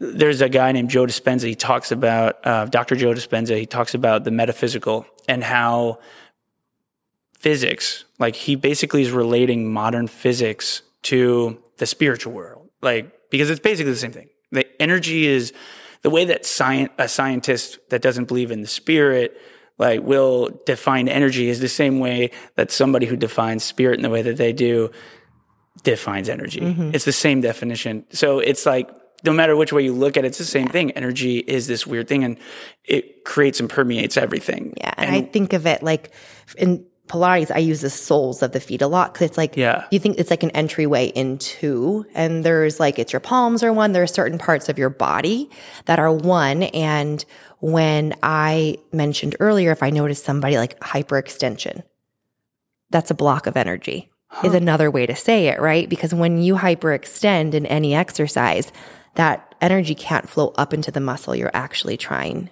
to work. So either way you want to say it, right? Like energy up into, or like, hey, you're hyperextending, so you actually need to release tension here so you can feel this muscle fire. You could take it as... I love that. Yeah. I love that. I love that cue. And like where else, like where are you holding tension right now that you don't need it? Is another huge one that you see in Pilates, right? Like we're actually working this body part, and like right now, like your pinky finger is like going wild. I'm like, so I'll like pet people's hand, like release here. You don't need it here. Yeah. So that's energy too. That's such an awesome perspective of hyperextension, that you're blocking energy. Mm-hmm. You're blocking the energy that could be used because of like this could weird flow through, right? Like, yeah. So I do love that. And I love the way that you talk about the movement of the body in relation to energy flow and the connection to the earth, and that it runs through you.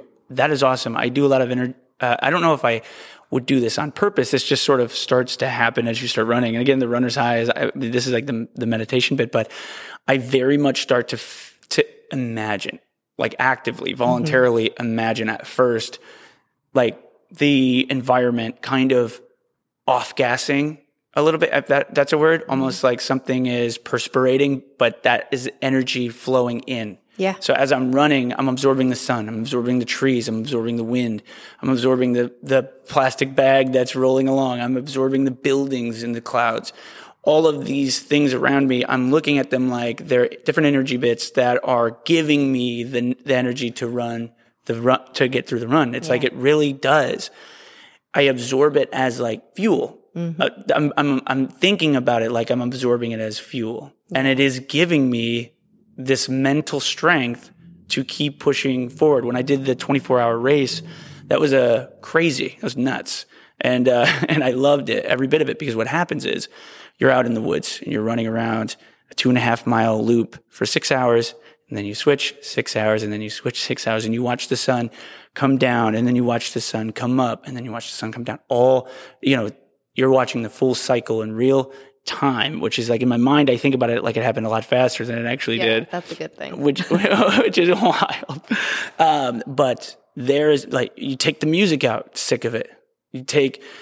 There's nothing in your mind. There's nothing it sheds everything. The pain of your body, like, is a good thing. It sheds all the bullshit. The only thing that stays is what gives you energy. So the most energy producing things around you give you energy. It was 12 hours in. It was, I can't remember, midnight, maybe 2 a.m. I'm by myself. I'm running. I'm looking up. It was a full moon. It was a beautiful night. A bit windy. I was looking at the moon and looking up, and the moon kind of brought my eye up to the stars, and I was dealing with a lot of pain. This was not so long after my Achilles tendonitis, so I'm dealing with the pain of the Achilles tendonitis because it's inflamed as all get out. So it's causing... Your whole body's probably inflamed at that point. Right. It's immense. It's immensely painful to just continue moving your body like that. So like, I'm just doing everything I can to continue moving my body, right? And so I have no time or any energy to think about things that don't give energy. Like I get to be here. You receive. You're in a receiving. And looking up at the moon and the trees, I got into thinking, man, this is a weird perspective that I wish everybody had. At one point in time, and depending on what you believe, like we were out in the woods, and the woods and nature and the animals, it all works in synergy. There's every single thing has a purpose for how things move, and it all moves together and all moves within the same mechanism. And you are part of that thing. And the moon and the stars were a thing that we would use and tell stories about at night. We would be aware of the changing trees and all of this stuff. And while I was thinking of that, like, wow, we're in these boxes, these houses that separate us. Like you think I'm in my home and now I'm in the woods. It's a different place, but maybe you're more at home when you're in the woods. In that when you watch that, they watched it communicate. They watched the trees communicate. They watched the animals communicate and move and work together. And it was all part of it. And I think like that, thinking about that to some degree nowadays will help you. I was in so much pain. So back to the story and why that makes sense to me.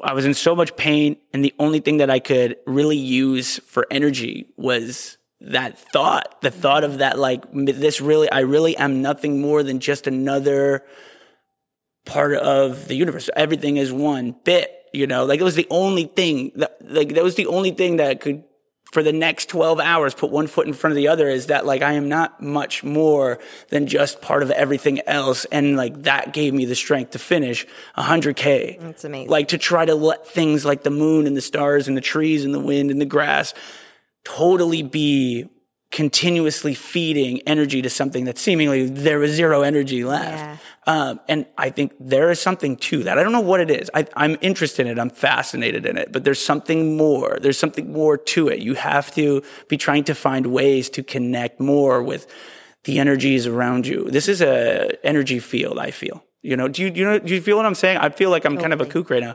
What do you think? I was like, you need a whole podcast on the energy of the moon, and I'm sure there's somebody about that. But no, and I think it even goes back to in the beginning when we talked about having, your bike partner or having you can always find energy either through another human, right, or through, I think the earth is powerful and it grounds you in a different way when you're in that space. And I 100% agree. So what's your thoughts on that overall? Do you think that there's more forms of communication between people than just eyesight, like hearing, touch? Do you think that there's more? Do you think there's something further that we communicate through that we're not aware of and that we can find a way to tap into to some degree? I can share from my experience with Pilates is, like I mentioned earlier, it's a dance.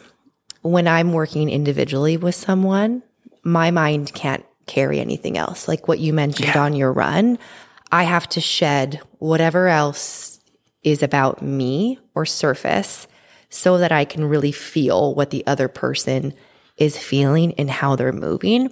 And when I'm in with that space with someone, that's when I can partner them perfectly and give them exactly what they need in that moment that they didn't verbally tell me. I see it and feel it through their body, through the energy flow of their body, where something's getting stuck or where something is holding tension or not moving as it should move in a supple body. There is something introspective being a part of that one-on-one session. How often do you do one-on-one more or less often? I right now I teach 3 group classes a week and then usually 3 or 4 private lessons a week that are one-on-one. Mm-hmm. That's awesome. So you really get to put a lot of energy into that hour. Yeah. That is really awesome. I get so much out of it because I love helping people and I love to help them feel their best and be their best. When I worked at Lululemon for over 10 years and I always say, I love unleashing the potential in people.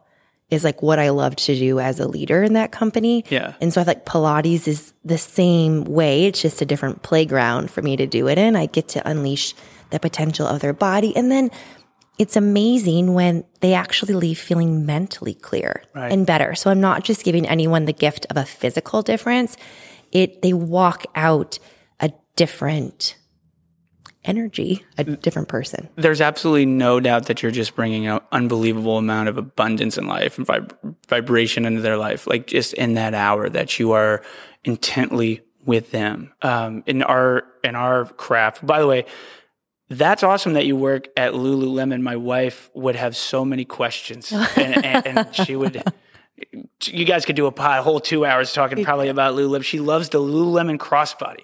This is what she says. It's so funny. And I want to continue on that last thought, but so funny because she says,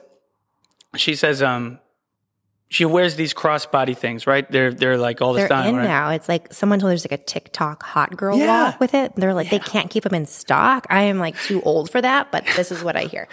It's so real. So she calls this thing the Lululemon crossbody. It's not just a crossbody, not just a bag. It has to be this Lululemon. Is the Lululemon crossbody. And it's so funny that she spends all that energy to do that, but it is enough. She was one of those first people. She was in some Facebook group. She was able to buy one of the first ones that came out. And so we were in Chicago and we were seeing Elton John, and just randomly a couple people came up to us while we were there. Oh my God, how'd you get the Lululemon crossbody? Like legit. So funny. I was like, this is so funny. Yeah. Like this is a real thing. Yeah. So people go crazy. So yeah. And I love it. I do. I love Lululemon. Like my first pair of shorts there, like the only thing I'll tell you is an $80 pair of shorts, but it's worth it. Yeah. I want to tell people right now, my favorite pair of shorts to this day, because maybe this is how you know Travis Brown. He was a ambassador for them, and so he was also head trainer at the Orange Theory in Ladue there. So they said, hey, everybody, we've got some kind of cross thing going here, and they're going to give you all a free pair of shorts and good to go. You go to the place. This is the first time I ever went to a Lululemon. I loved it. I was like, good stuff. This is cool. I got this pair of shorts. It has like these lining on the inside. And until that time, that was probably, that was probably six years ago now. Until then, I mean, I very much am like, I'm just gritty. You know what I mean? When I work out, it doesn't matter. I'm not thinking about the shoes. I'm not thinking about the clothes. It could be anything. That's just how I kind of came up in my training experience. Is that like it very much was more now than ever. I'm more spiritual in the way and more holistic in the way that I help people. But up front, it was, and just how I got out of the situation I was when I was in a little bit younger. It was like get the job done under any means necessary kind of mindset. So it was very like I'm not worried about my clothes, or which I have a different perspective of now, but shoes, I will wear shoes into the ground, rug 'em, tug 'em, doesn't matter. I'm here to work. I'm not wearing headphones. I once got yelled at by a coach in college. I played college football at Western Illinois. Once got yelled at for having them on. It was before a game, and I was just kind of in there to just kind of get the muscles moving. Shout out to Tim Grover, trainer of Michael Jordan, the icon. His book's good too. Have you read his book? I'm a big reader too. Yeah, it's a good book. Dude, killer. I absolutely love Tim Grover and his ideologies around winning. Yeah. Because that's how I resonate. That was the mentality. It was like winning is everything. That is it, right? So I'm not worried about anything, and I'm thinking about it like any case, that. So I go to this Lululemon. So this is a different, I mean, I came out of the garage gym, like chain around your neck kind of place. Now I'm working out here. I moved into St. Louis, and I'm working out at the Orange Theory, which was a complete change of pace. Yeah. So then I'm also getting like the Lululemon, best pair of shorts I ever, to this day, they're like still brand new. Quality's awesome. Unbelievable. So for me, I'm like, that changed my whole thought. I'm like, and I feel good in them. I know. I feel good in them. After working there for so long and every fabric, everything, I dressed based on my performance. Yeah. You know, you talked about your socks. How do your socks feel on you? It's like, all right, where are your pants or your shorts hugging you? Right. Are they supporting you in your movement? You're restricted in your movement. Can you breathe in your movement? And I'm always like, look good, feel good, play good. It's that like is also real. how you walk in tall or like, so it also goes hand in hand. You are right, dude. I'm happy you said that. Yes. That's why I changed after I got those, maybe it's Lululemon. It was the catalyst of your whole direction change. That's what if it could be something as small as that could be. It sometimes is. It sometimes is. But it very much is that. The details of your life are so important about your fitness. It's crazy, but I do say that. I say, listen, like, you're having trouble getting in the gym? Buy an expensive pair of shorts. This is what I tell people. I'm like, buy an experience. Like when you wear them, you feel good. You just bought them too, so that's another thing. And now you want to go wear them. And when you wear them, you feel good, and the workout feels good. As opposed to just being like, man, I got to power this out. So while people are saying, hey, you don't need to buy an expensive pair of shorts, I disagree. I think you should be really proud about what you wear, and you should feel good about what you're wearing. And like anything, if you need to automate that, value comes from, it's just value is a perspective-based thing. So perspective is reality. If you buy two of the same exact shirt, same material, maybe not same company, that would change the way you look at it. But same exact material, it's the same exact shirt. Let's say brand, who knows, but the same exact shirt. They're good quality shirts, good to go. One is $1. The other one is $100. When you wear the $100 shirt, you feel better than when you wear the $1 shirt. And the $100 shirt, so now you have this perceived increase of value of a thing that does have good integrity. Now, I do think that it's important that's why I think it is important that that you pay something forward for the value you receive. So there's beauty in paying a high dollar amount, say for somebody like you to do one-on-one training, because that is priceless in my opinion, but also you will value it so much more as the client, and it will mean and resonate so much more to you in a way that I think is the same all the way to the detail of the clothes you wear. Because if you're wearing it, you feel good. when I had and so you act that way as well. And so when I was in college, I got a really good internship up in Chicago. And when I had to do this vigorous, I don't know what it was a bunch of calls and interviews or whatever. It was this long, vigorous process or whatever. Every time I did a call, it was just a phone call, I would get dressed up. I'd get all done up. I'd have it like I was going to go and meet the person. I would wear my most expensive stuff. Yeah. I would look good. I'd bring myself to a high energy place where it was quiet, but high energy, not the library and one of those weird places. That was as far away from high energy as I could go. I'm talking about going, like, if there was a rooftop that overlooked the campus, like one of them, where nobody was really up there, but it was a high energy place. I saw the trees. it's just I just really like being up high. Part of just seeing everything. It's good energy, brings good energy in. Feel good in a high energy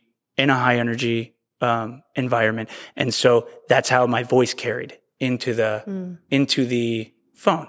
Whereas if I was like sitting in my basement on a couch watching Netflix in my PJs, right, they would hear that. They would hear that. Have you seen the TED Talk about the power poses? No, what's that? There's a whole TED Talk on this, and it's been around a while, but it's like it's like a power desk pose where, like, if you sit at the desk, feet up on the desk, I'll have to find it and send it to you, but it's actually all about how your pose translates into your confidence and how you sound and how people perceive you. Man, so how much do you know about that? How much do you dive into that? I just listen to it. I'm like, I'm an avid reader too. So I mean, last year I was like, I'm going to read 52 book a week. Okay. Gotcha. So, and they're usually all like about the body, or they're about like leadership or mental, or like every now and then I call them like a mental margarita. I'll sprinkle in there where I'm just like, okay, zoning out. Yeah. But I think we're similar in that, like, I love learning constantly because have you ever done the book Strengths Finder? No, Strengths Finder. Cool. So it tells you, like, basically here are your strengths, and it breaks them down, and mine are connector and teacher. So I love connecting people to people, and I love connecting different ideas that people might not have ever put together, like boxing and Pilates. Right. I was like, I'm creating a format for a class, and I'm bringing these two things together because I see how much they're related. And then teacher is one. So I've always been like leadership. I trained throughout Lululemon and then teaching now. So it's neat, Strengths Finder, for anyone. And you read a book and then you answer these questions, and it tells you basically based on these things, here's the environments you should put yourself in, where you will thrive. Here's how to tap into them. I think you give me that book before you leave. I definitely. It's good to give your teams too. So anyone that has a team or manages or leads a team, it's nice to know everyone on your team's strengths so you can really tap into them as well. That is a skill in and of itself. It's like so difficult. I will say, I've been a trainer for 10 years. I've owned my own brick and mortar for about 3.5. It's almost 4. It'll be 4 in the end of. Oh man, Today? I think it's the end of September. I think it's the end of September. By the end of September, that's awesome. I think is when I opened it. It was like 2018, September 2018. And it doesn't matter.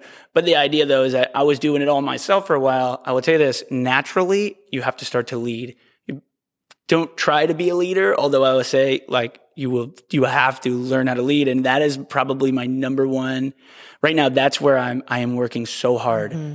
To not only train my clients, but I use the same principles. I use the same core values. Welcome to downtown St. Louis. He made the podcast. He did. He made the podcast. That was great. I didn't realize what time it was, but we should start to wrap up here in a second. But anyways, what would I say? He totally the leadership part. So I'm going to send you some really good. It absolutely, and also I'll put it also in the description just so everybody who's listening can see it.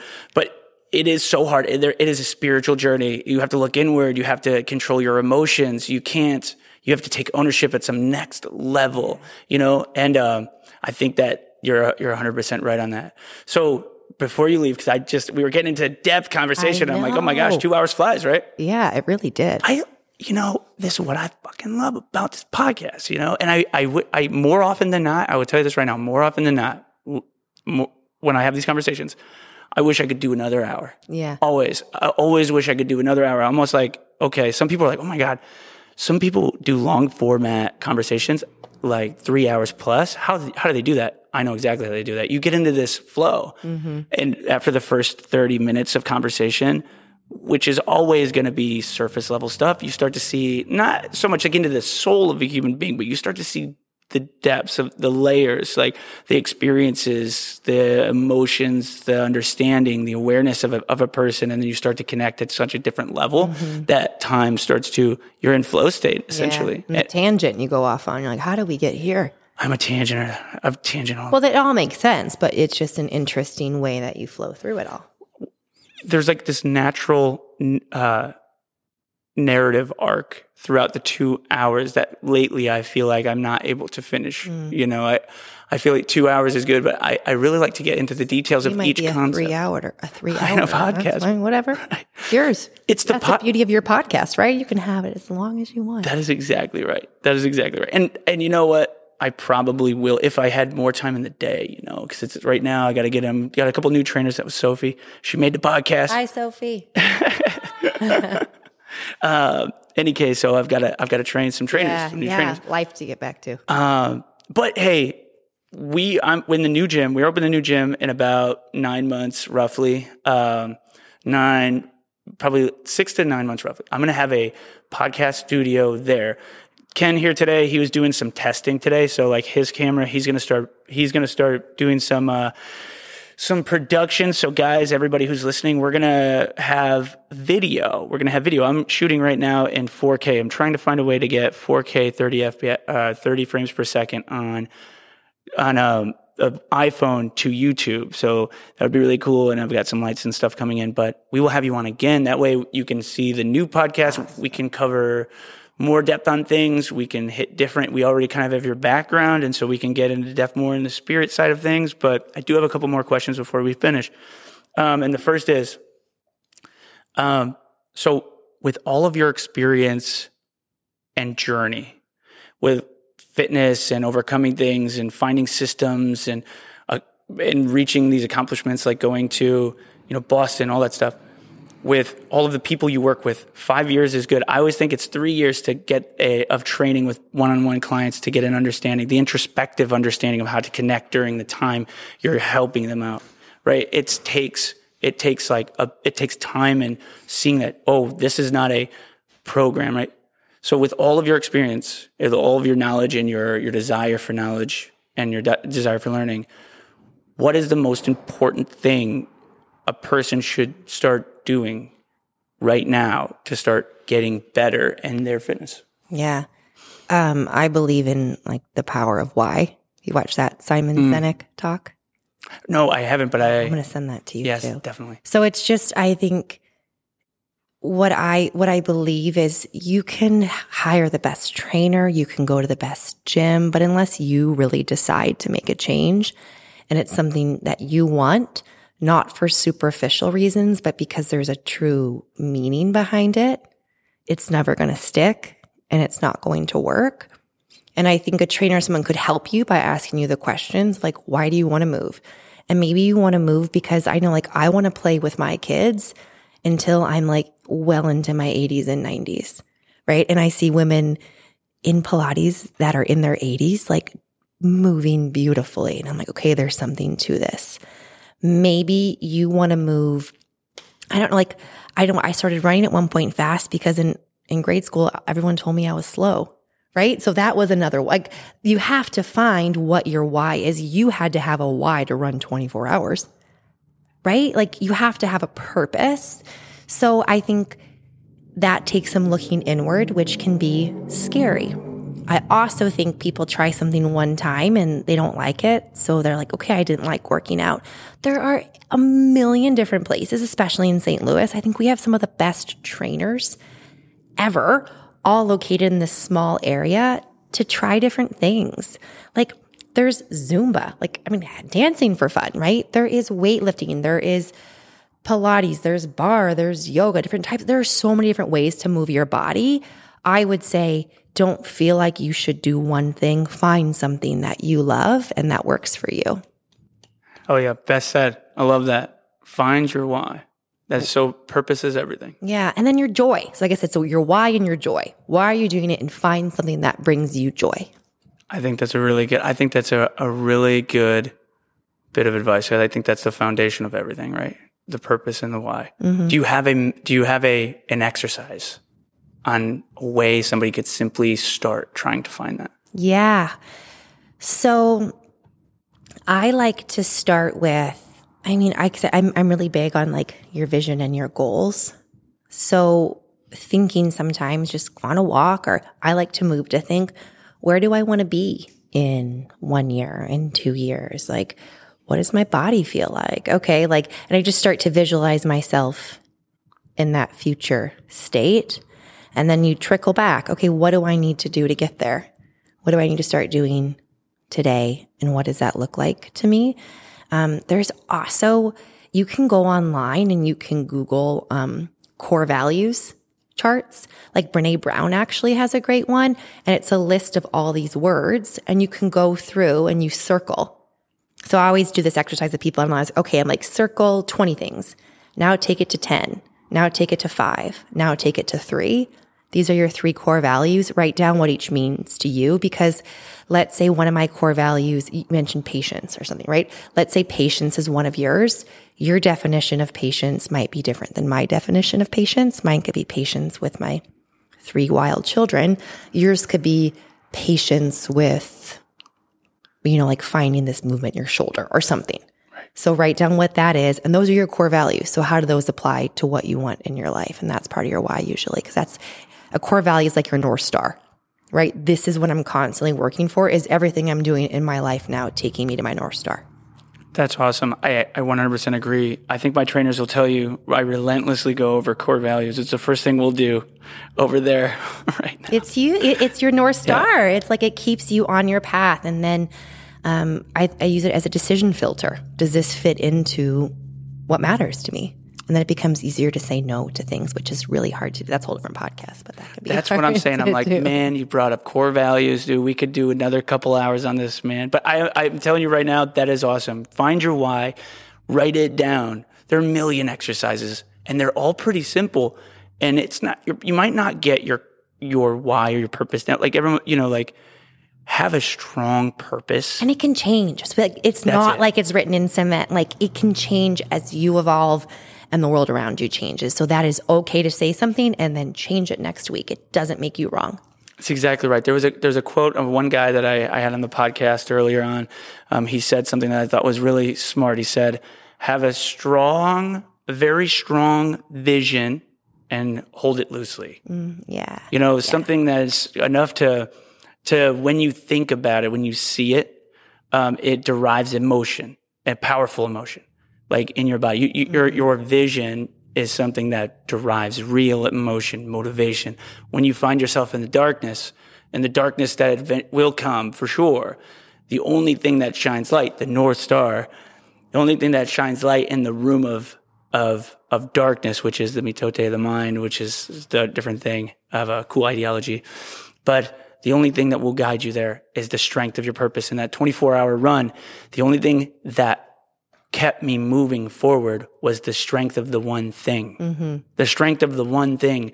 Everything else melted away. If there's anything that I got from running 24 hours nonstop and putting myself through that, and I would do it again, I have ambitions now to hit 100 miles, is that it provided an unbelievable level of clarity, of vision, mm-hmm. because it's the only thing that had enough power to stick around when you were enduring such a painful experience. But the pain doesn't matter as long as you have a strong vision. So finding that vision, guys. And that takes patience. That takes patience. And quieting noise, which is a different challenge. But there's lots of support out there too, like on the internet and resources, to help you with that. Like this. Yeah, and it can be daunting. It can be. And like with that why, like for the Pilates part, I love asking everyone, like, why are you here today? And it can change even that purpose, right? Like, how are we going to move today? What does your body need? And sometimes you don't know, so I'll help you find it. Yeah. But even that purpose in a daily exercise can have meaning.